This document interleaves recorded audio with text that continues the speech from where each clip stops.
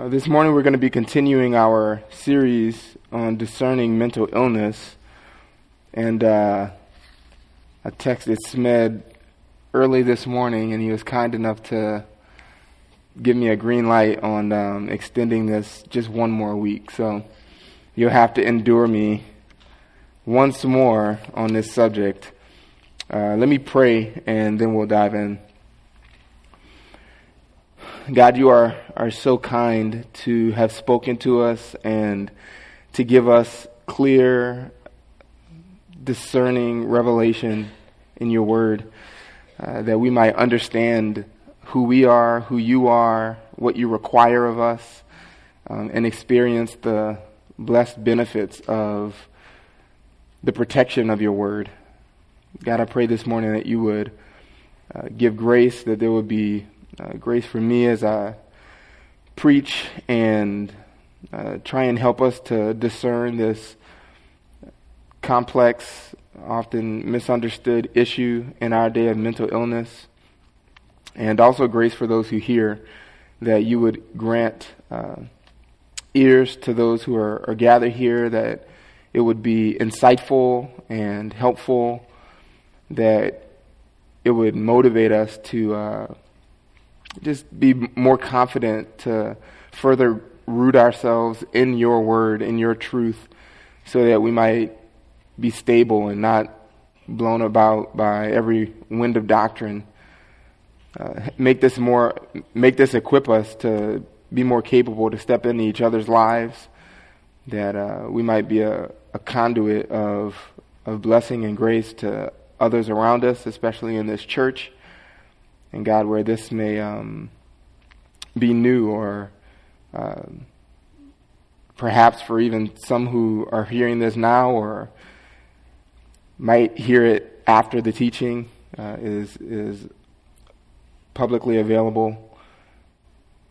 God, just grant a soft heart to hear truth and to embrace it, and all with the desire to see you glorified, regardless of the cost.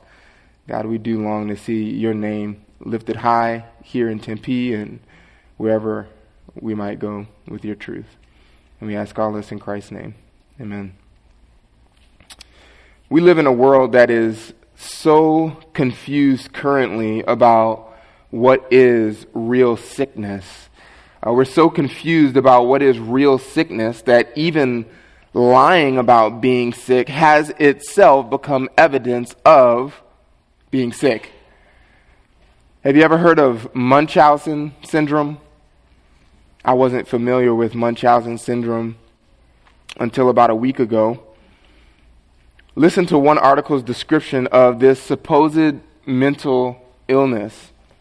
Munchausen syndrome, also known as factitious disorder imposed on self, is a mental health disorder where you falsify, exaggerate, or induce physical, emotional, or cognitive disorders. People with factitious disorders act this way because of an inner need to be seen as ill or injured, not to achieve a concrete benefit such as getting medications or financial gain. So the technical term for falsifying illness is malingering. It's called malingering, to falsify illness. And that's a term that has pretty much fallen into disuse because of the overabundance of now what qualifies as sickness. It's even hard to falsify illness. Now, how is Munchausen syndrome different from malingering?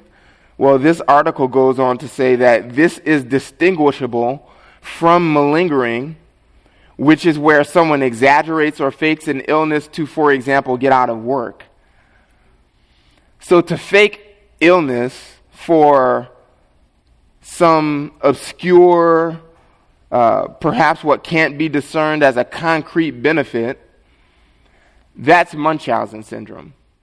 But when you do it for a concrete benefit, like getting out of work, that's malingering. One is a mental illness. The other is just deception. And this is a sad, sad interpretation of a common human behavior. Thomas Saz, again, author of Psychiatry, the Science of Lies, he says, we in the West have undergone an astonishing cultural perceptual change of which we seem largely, perhaps wholly, unaware. The medical profession defies imaginary illnesses as real illnesses, in effect abolishing the notion of pretended illness. Malingering has become a disease just as real as melanoma. Now, as I mentioned last week from Proverbs 30, verses 5 and 6, God's word provides sufficient protection for the one who is willing to simply, by faith, take God at his word. Just open up one more time to Proverbs 30. It'd be good for us to get our eyes again on this passage, because this passage promises protection to the one who treats God's word a certain way. Look at Proverbs 30, verse 5. Every word of God proves true. Every word of God proves true. Every single one of them. If God spoke it, it proves true. In the end, it will demonstrate, it will prove itself to be, after all of the scrutiny possible, it will come out pure, perfect. That's what it means for it to be tested or to prove true. Every one of God's words does this. It will prove true. And it says in the second line, he, that is God, is a shield to those who take refuge in him. He is a shield to those who take refuge in him. So God provides protection for those who retreat to him for safety. Now, in this proverbial saying, just capturing this single idea of the character of God's word, every single one of God's words is flawless. And to those who retreat to him, he provides this protection. He proves to be a shield. Just notice what those who retreat to him for refuge, by implication in verse 6, are doing. Do not add to his words. The focus is still his words. Every one of those words that proves true, that is in itself flawless, should not, verse 6, be added to or amended in any way, or else he will rebuke you and you be found a liar. Test God's words, put them under some scrutiny, choose to add to them or amend them, take away from them. You have numerous injunctions throughout Scripture to not do this. Don't add, don't take away from them. They're already fine. All on their own. They're perfect. The moment God spoke them, they were perfect as handed to us. So don't mess with them. This is how God proves to be a shield to those who take refuge in him. The one who just takes God at his word, believes him, a sign of humility, receive wisdom, receive God's word. Don't pretend to sit in the driver's seat and be able to do whatever you want with God's word. No, you're in the position we always are by virtue of being creatures and redeemed. We're always in the position of a humble learner, a student before God's word. Psalm 119:68. You are good and do good. What's the implication? Teach me your statutes. Right? This is the position that we're in. And this verse so helpfully provides protection, just states up front that God proves to be a protection when you retreat to him for refuge. How do you do that? You just take him at his word. Just think about someone who's been diagnosed with Munchausen syndrome, how they lack the protection that would come from living an upright, truthful, honest life and not deceiving others about their illness. What would Scripture say about Munchausen syndrome? Well, someone who knows their Bible knows what Psalm 58:3 says. The wicked are estranged from the womb. These who speak falsehood wander in error from birth. You don't have to teach children how to lie. They just come out of the womb fully prepared to deceive, to lie, to speak falsehood. That's a symptom. That's just endemic to man. And then Proverbs 20 verse 5 adds this: the purpose in a man's heart is like deep water, but a man of understanding will draw it out. What happens when you combine those two realities? Right? The scriptures are telling us two things that are true. All men are liars from birth, fully furnished with the ability and even inclination to deceive, and deep down at the heart level, there are purposes, intentions that man has in his heart. It takes wisdom to draw out what is behind the behaviors of man, what's actually happening in the heart, what's the purpose that's deep as water. It takes wisdom to draw that out and bring it to the surface. Well, when you just think about these two realities, that means you get people who are willing to deceive for the deep, deceptive purposes hidden in the heart. And what have we done with humans who have what may not be readily evident to the observer why they might want to deceive? What's their intention in deceiving? You take someone who is willing to deceive, has purposes deep in the heart, and what have we done? We've put a label on that and said, they're sick. Munchausen syndrome.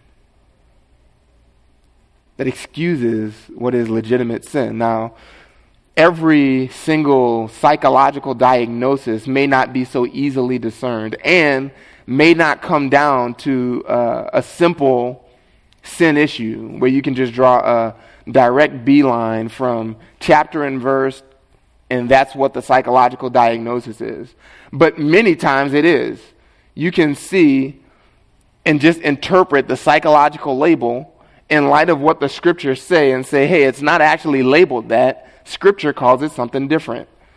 We'll save that for next week and actually look at what Scripture says about some bizarre human behavior as well as not so bizarre human behavior that have gotten psychological labels. That's next week.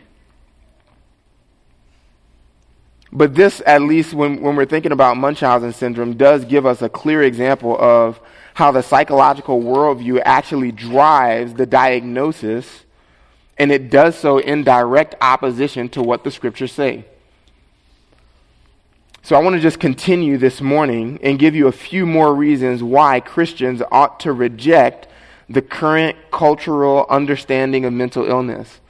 Christians ought to reject the current cultural understanding of mental illness. I'll just give you a few more reasons, and then we'll finish next week with just demonstrating how the Bible actually accounts for every behavioral abnormality mentioned in psychology's Bible, the Diagnostic and Statistical Manual of Mental Disorders. Before I continue on with the fourth reason, last week we said that the term is a misnomer according to Scripture. Mental illness itself is a misnomer. There is no true mental illness because the mind is immaterial and therefore does not directly suffer from physical sickness. And so to describe the mind, which in scriptural language, the heart, soul, spirit, as being physically sick is a misnomer. People are often thinking about the brain, again, which is a physical organ, not mental. So the term itself is a misnomer. But number two, the term lacks any concrete definition.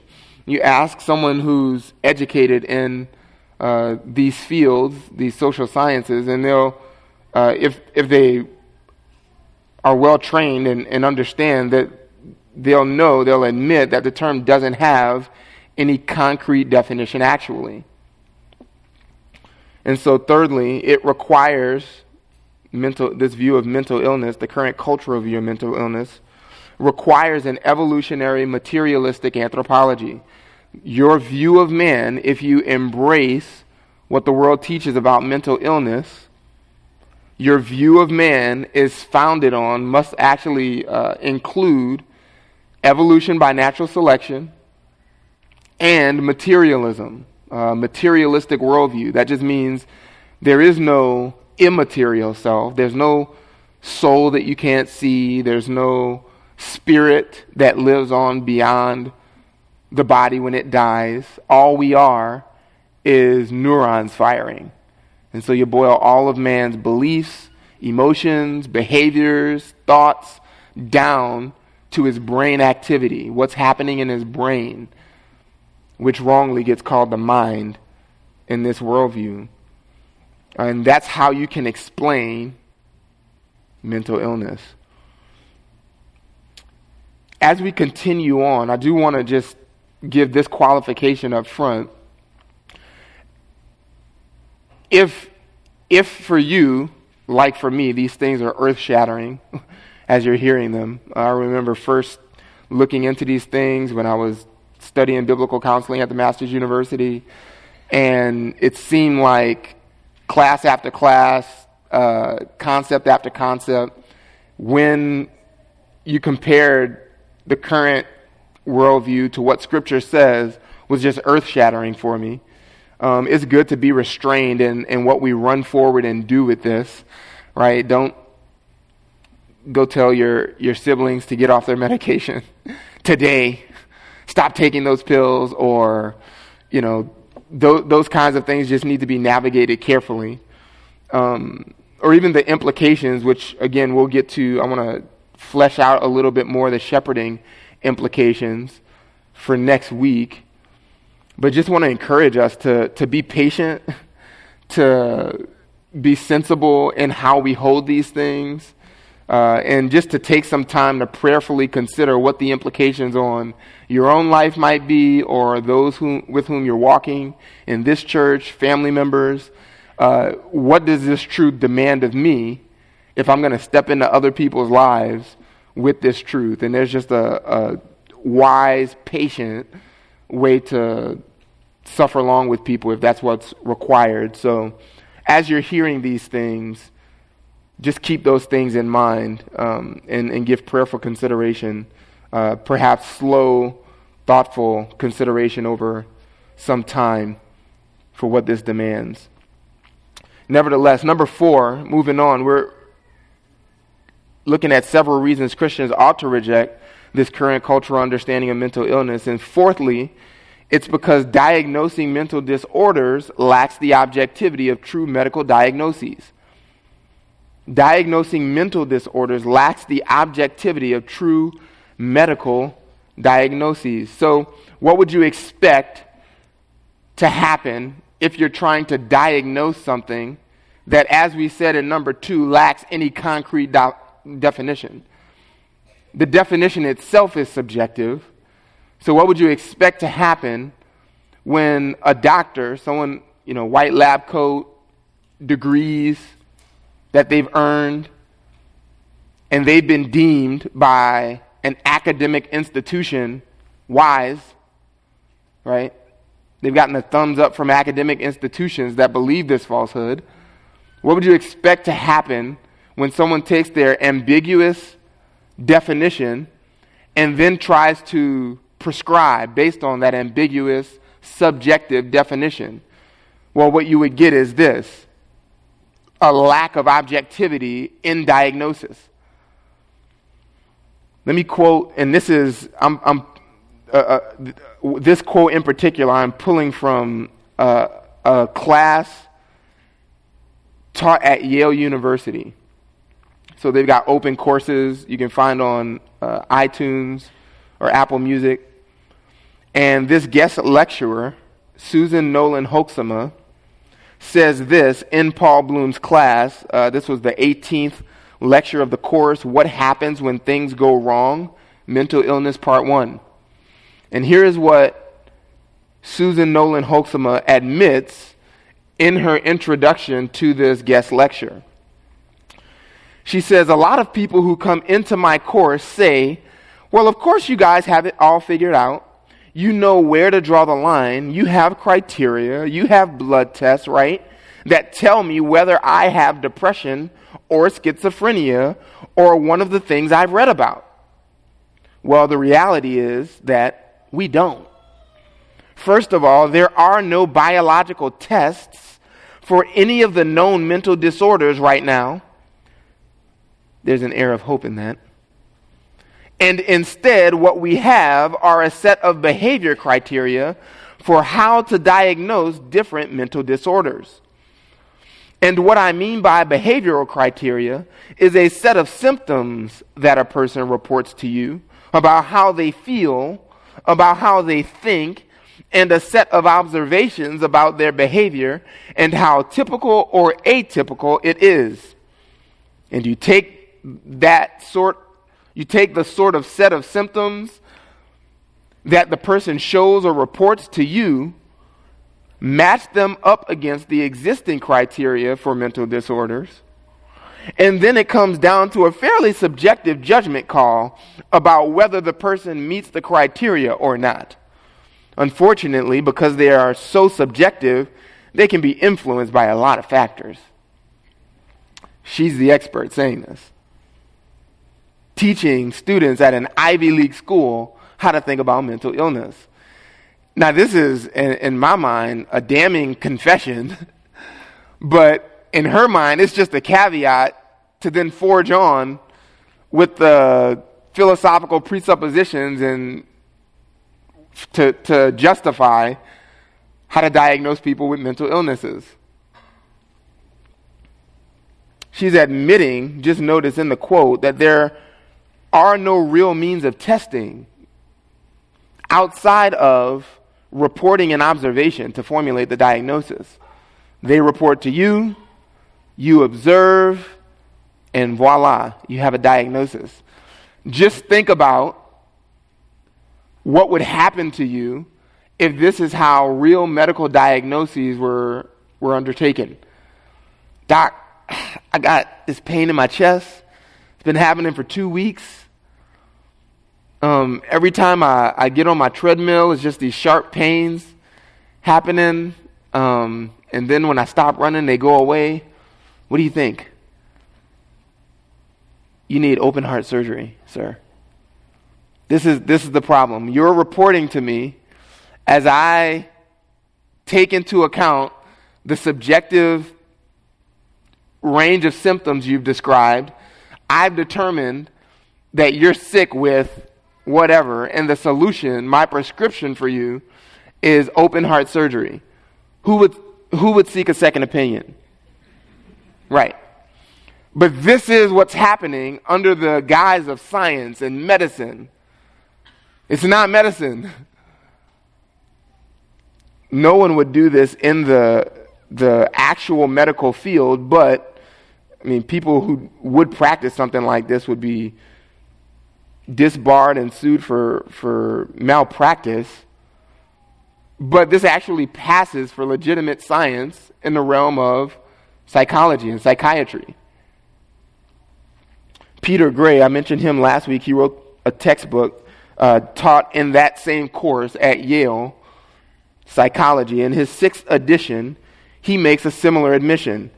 Although these criteria, he says, are useful guidelines for thinking about and identifying mental disorders, they are by nature ambiguous, open to a wide range of interpretations. And he says, these are tough questions that can never be answered strictly scientifically. The answers always represent human judgments, and they are always tinged by the social values and pragmatic concerns of those doing the judging. Interesting. They're always tinged by the social values and pragmatic concerns, i.e. worldview, of those doing the judging. You walk into a therapist's office the help you're going to get is completely dependent and tied to the worldview of the therapist. If he doesn't believe what we just read in Proverbs 30, then he's going to counsel based on that erroneous presumption. And so you get an atheist in the counselor's seat, and you get an atheist counsel. Now, Thomas Saz, who's on the other side of this issue, also not a believer, but on the other side of the issue, he sees what's wrong with this. He says this: except for a few objectively identifiable brain diseases, such as Alzheimer's disease, there are neither biological or chemical tests, nor biopsy or necropsy findings for verifying or falsifying DSM diagnoses. So he agrees with the other two psychologists. There are no objective ways of testing these things. But he takes the other path. Therefore, let's not call it illness. And we would agree with him, but on biblical grounds. You might be thinking, and perhaps, well, what about chemical imbalances? Isn't that scientific? Aren't there chemical imbalances in the brain that produce various mental illnesses? It's a valid question. First off, it's important to understand that the notion of chemical imbalance has only ever been a theory, and like evolution has only been a theory, this too has been taught as fact. There's never been anything verified about the chemical imbalance theory.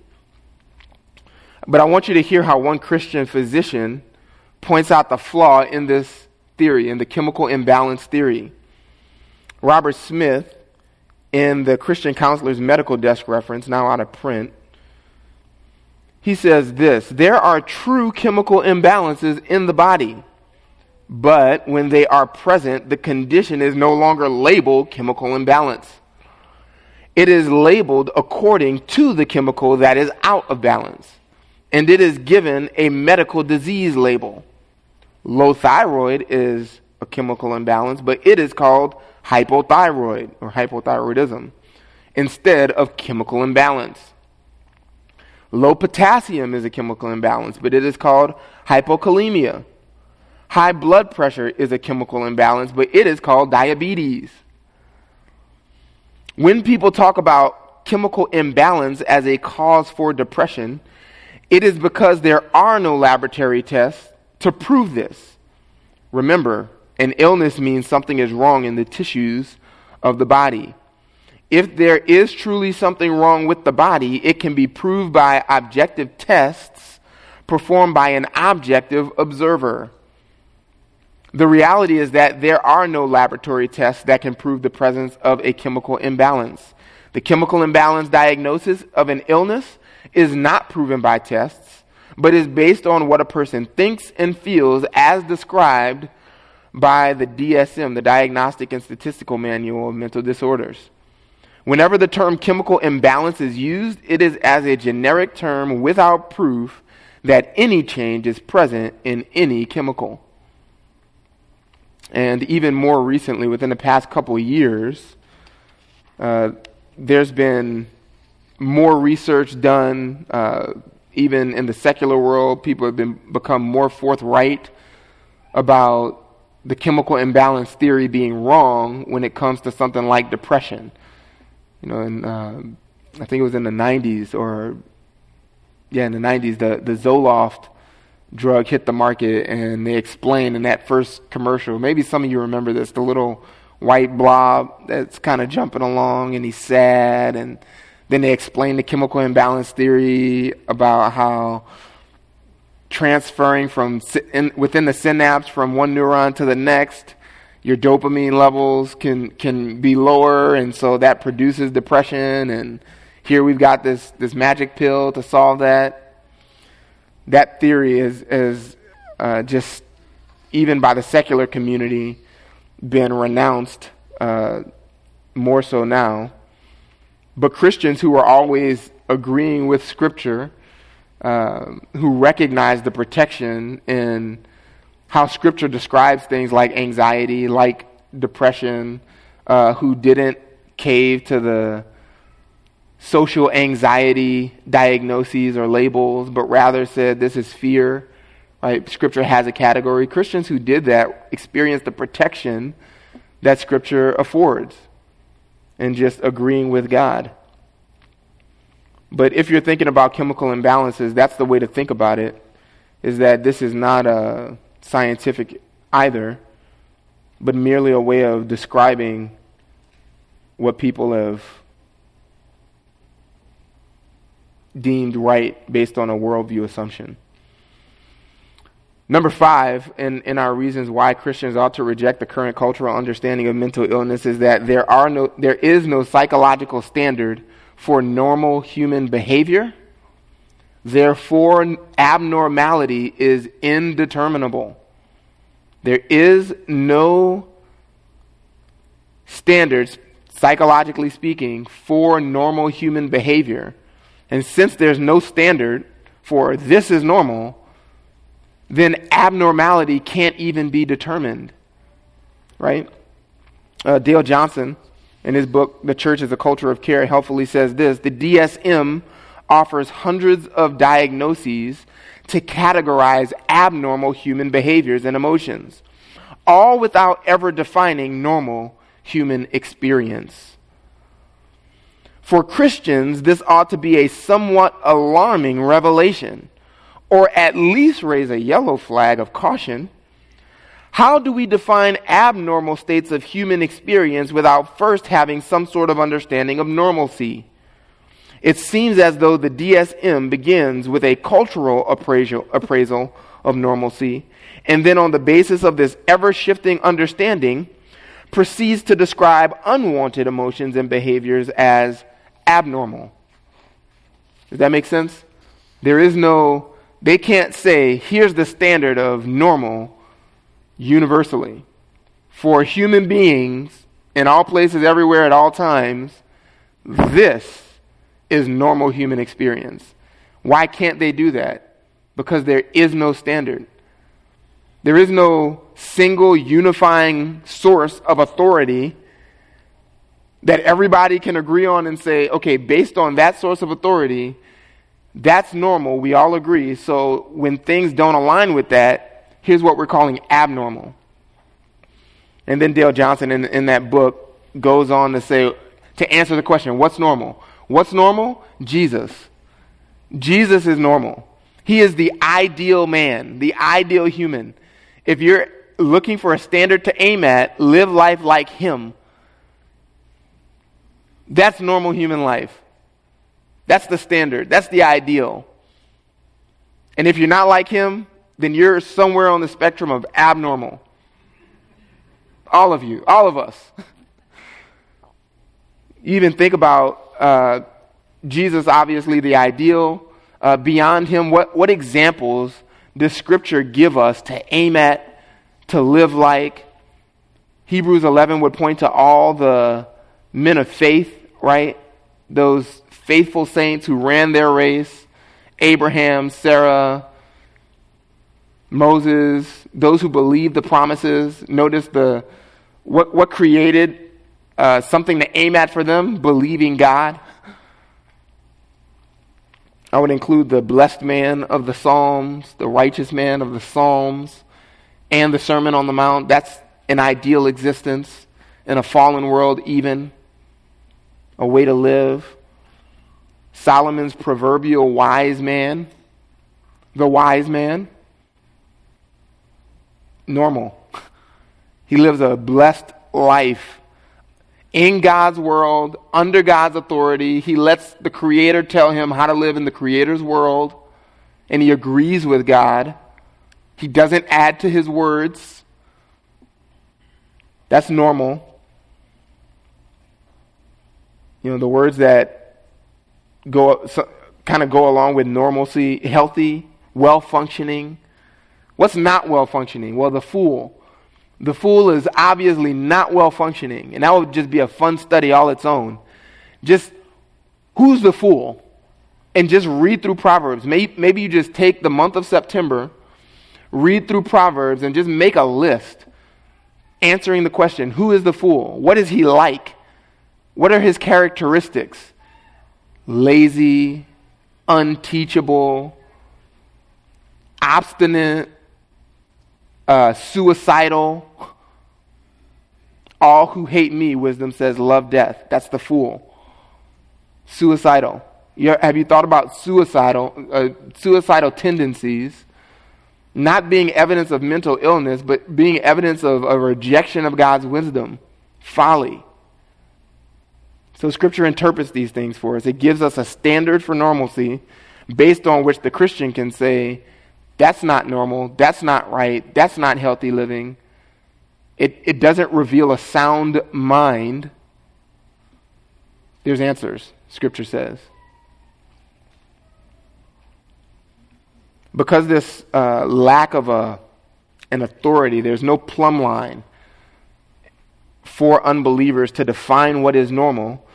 This obviously would lead to an ever-changing standard for what qualifies as mental illness. Right? If 50 years ago, the culture was very different than it is today, 2 years ago, the culture was very different than it is today, then what gets labeled mental illness today was different back then. In the first edition of the Diagnostic and Statistical Manual of Mental Illnesses, homosexuality was included as a mental illness. And there was something to that. That was abnormal. We would agree in some sense that is evidence of an unsound mind. Romans 1, truth suppression. Now, it's actually virtuous for a man to dress like a woman and pretend to be a gender that he is not. And then if you don't accept that person's so-called reality, you're the one with the mental illness. This is ever-changing standards. Even, again, Thomas Saz, I like this guy. He makes the point in 1973 when the American Psychological Association removed homosexuality from its roster of mental illnesses, it first replaced it with ego-dystonic homosexuality. When that term too became an embarrassment, it too was abolished. How do you know? You don't. You have to wait for the updated DSM to know how sick you actually are now. Just think about the solidity, the stability that just believing God's word affords. Here we are, the church, nothing extraordinary before the world, no appealing wisdom to offer them. Just over here, crazy folks saying, no, I believe that old book because Psalm 19 tells me that every one of God's judgments is right, is true. They endure forever. And they say, y'all are crazy. And we say, yep. We are crazy enough to believe God. And you too need to have a change of mind. It's called repentance. And we've just continued believing the same thing over and over and over again. And the world looks at that and labels us fools, but actually envies the stability and fortitude and courageousness that come from believing this age-old book. That's enviable, even in the world. The Christian, thinking rightly, thinking biblically, and we'll get into this more next week, the Christian's not on medication if he's thinking rightly about what God's word says. But we're sick, apparently. There's just a tremendous freedom that comes from taking the simplicity and authority and clarity of God that he has communicated. So we should do that. Finally, for today, This is number 6. The 6th reason I want to encourage you to just reject the current cultural understanding of mental illness is because psychological labels are inherently instructive. Psychological labels, believe it, are inherently instructive. They tell us something about ourselves and about the world the minute we receive them, the minute we accept them as fact. They're instructive. A label itself is worldview laden. It's saturated. It just comes hand in hand with a worldview. Think about what you're called, Christian. Christian. Someone else calls themselves a Christian. Well, because you know how to think about Christians, if you know what the Bible says about people who follow Christ, you can assume a lot of things about that person's worldview. If someone says, I'm a Christian, then you know, if they are in fact a Christian, then they are one who believes that God exists and is a rewarder of those who diligently seek him. They believe that God is one God who exists in 3 persons, the Father, the Son, and the Holy Spirit. The Christian believes that Jesus, the only Son of God, lived a perfect life that no one could live. He died a substitutionary death to save sinners from God's wrath before being raised 3 days later. After that, he ascended to the right hand of the Father, where he currently waits before he returns to rescue his church and then return in judgment. That label implies all of that. In a similar way, psychological labels come packaged with a worldview. And just 2 ways to think about this. How do psychological labels teach us? Well, they teach us in at least a couple ways. They teach us about identity and they teach us about morality. Psychological labels do this. They teach us something or say something to us, rather. They don't actually provide real knowledge. But they do say something to us about our identity and about what is moral. Even unbelieving therapists have recognized this. Therapists like Gary Greenberg. He says in his book, Manufacturing Depression, he says, for a psychiatrist to say that you have the disease of depression is to tell you not only about your health, but also about who you are, what is wrong with your life, and how it should be set right, and who you would be if only you were healthy. In making these pronouncements, the doctor draws on the authority of science, quote unquote, which presumably has no stake in the outcome. He couches his judgments in the language of sickness and health rather than sin and virtue, which means that he is cloaking his morality even from himself in science. Isn't that interesting?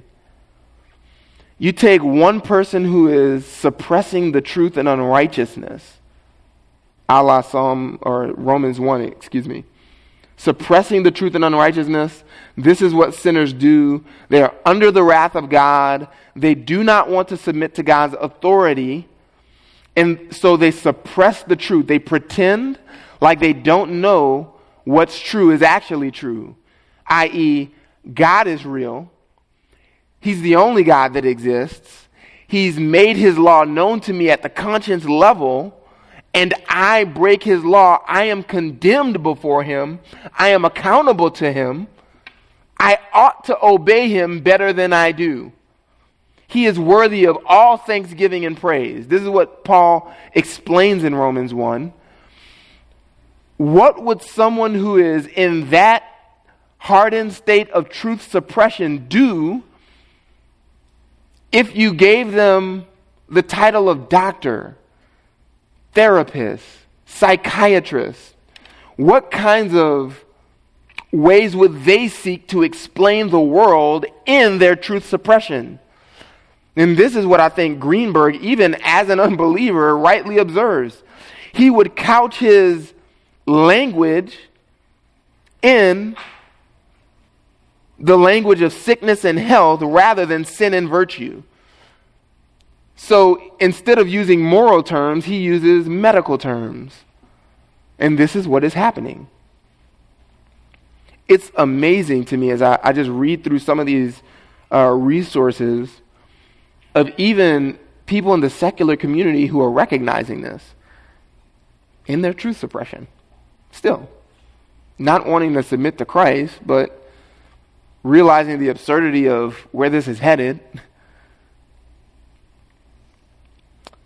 Robert Whitaker, a journalist, author of Anatomy of an Epidemic, recognizes the shift, how this shift has impacted children. He says, our children are the first in human history to grow up under the constant shadow of mental illness. So he's going to recognize, he's going to acknowledge that this actually does inform how they think about themselves, identity. He says, not too long ago, goof-offs, cut-ups, bullies, nerds, shy kids, teachers, pets, and any number of other recognizable types filled the schoolyard. And all were considered more or less normal. Right? That's just life at school. Nobody really knew what to expect from such children as adults. That was part of the glorious uncertainty of life. The goof-off in the 5th grade might show up at his high school's 20-year reunion as a wealthy entrepreneur, the shy girl as an accomplished actress. But today, children diagnosed with mental disorders, most notably ADHD, depression, and bipolar illness, help populate the schoolyard. These children have been told that they have something wrong with their brains and that they may have to take psychiatric medications the rest of their lives, just like a diabetic takes insulin. The medical dictum teaches all of the children on the playground a lesson about the nature of humankind, and that lesson differs in a radical way from what children used to be taught. He's right. He's right. That's a right observation. So it is identity shaping, the psychological labels.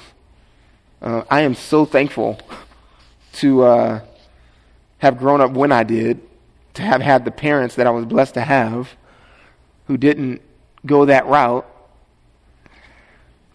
You know, some of my teachers, you know, he mentions the 5th grade.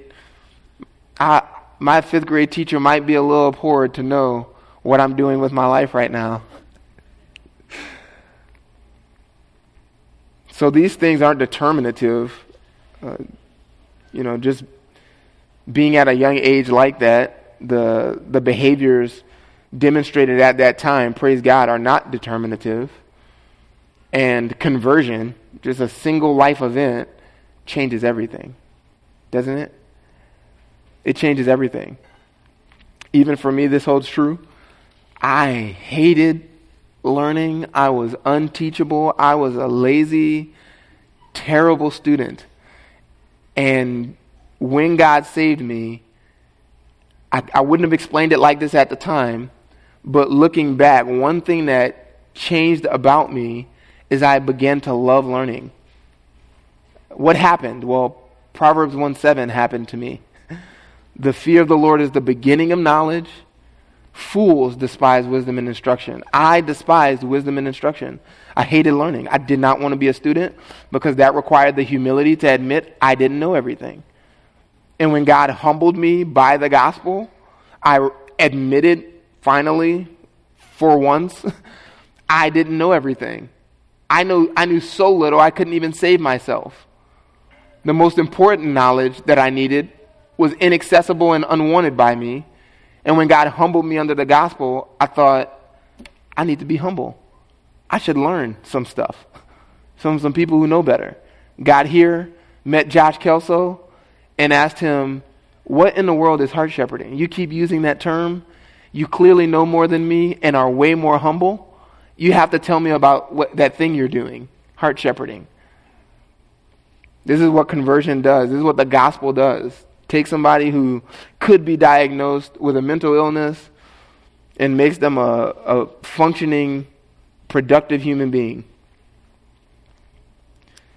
The other thing besides identity that we are taught when we embrace psychological labels is that they teach us about morality. And I would just add to this, in doing so, in teaching us about what is moral and what is not, the psychological label has excused great as well as lesser forms of evil.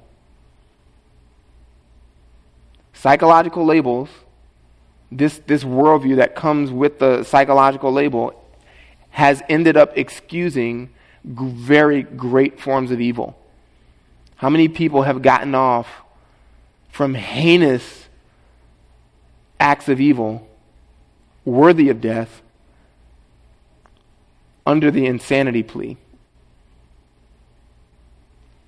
Just one example of this, Andrea Yates drowned her 5 children, all under the age of 7, in a bathtub.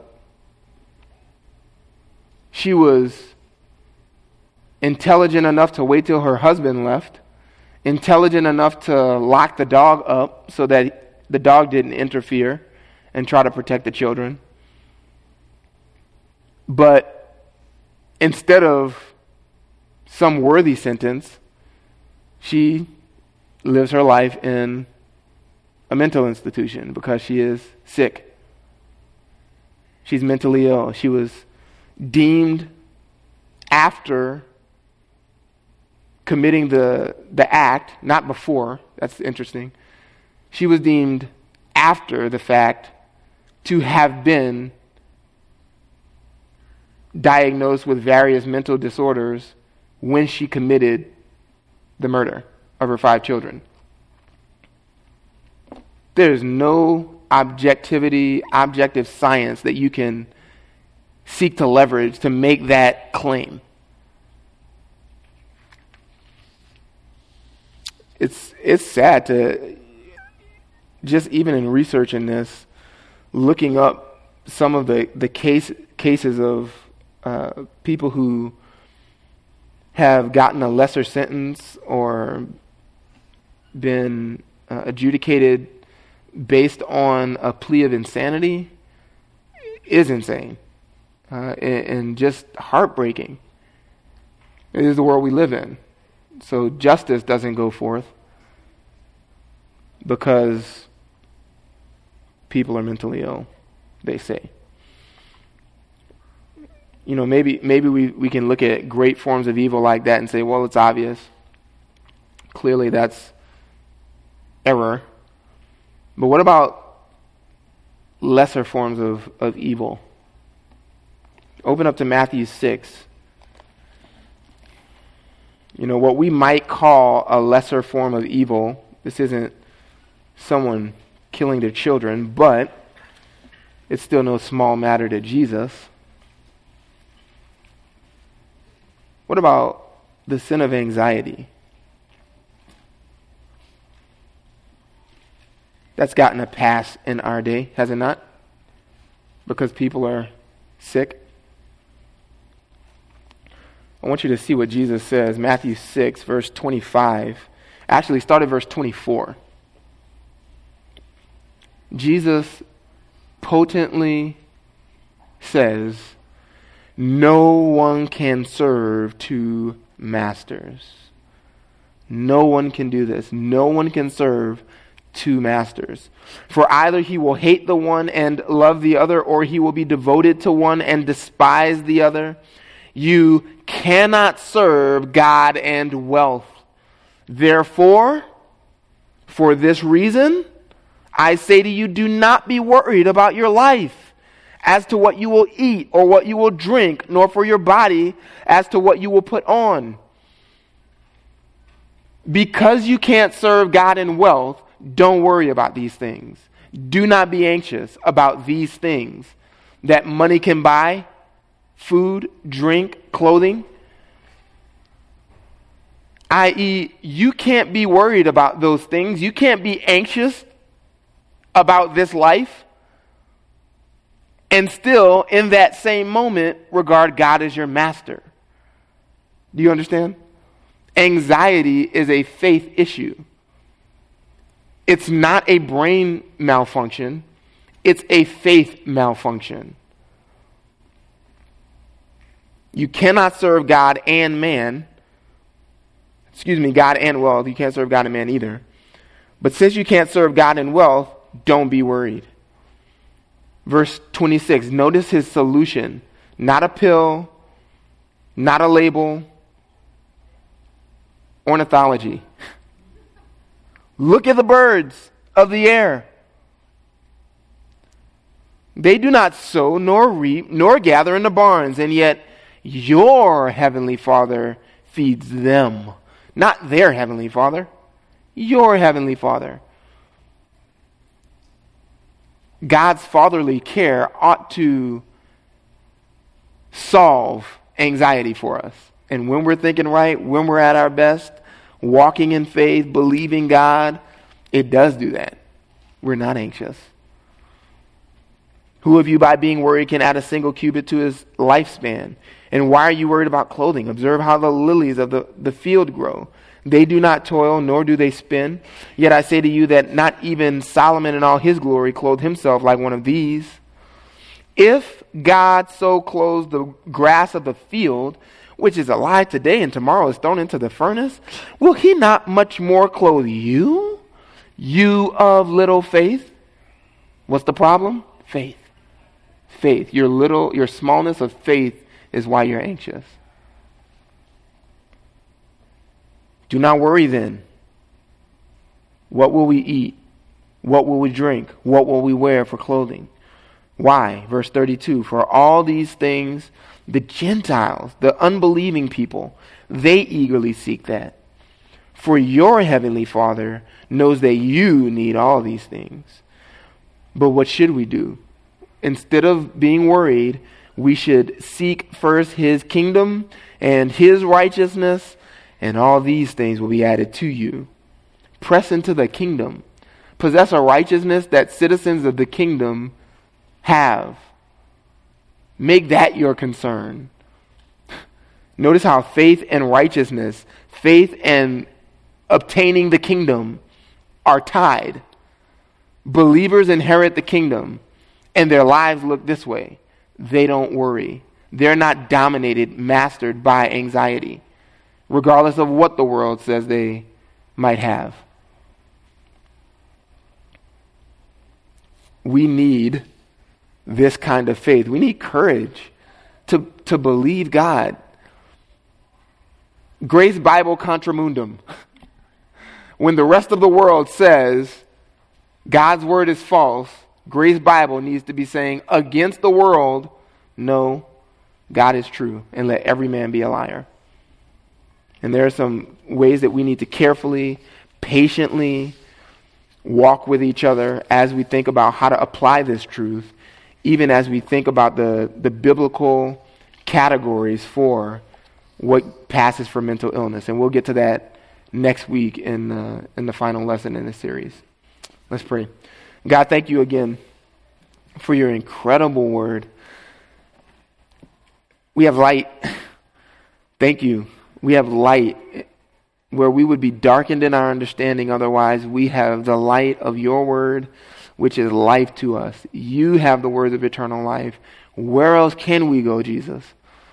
And so I pray that you would help us, strengthen us to draw near to you, to seek refuge in you, so that you might be glorified, Lord, and so that we might experience the blessed protection that you afford us as those who receive your word humbly. And we ask all these things. It is in your name alone. Amen.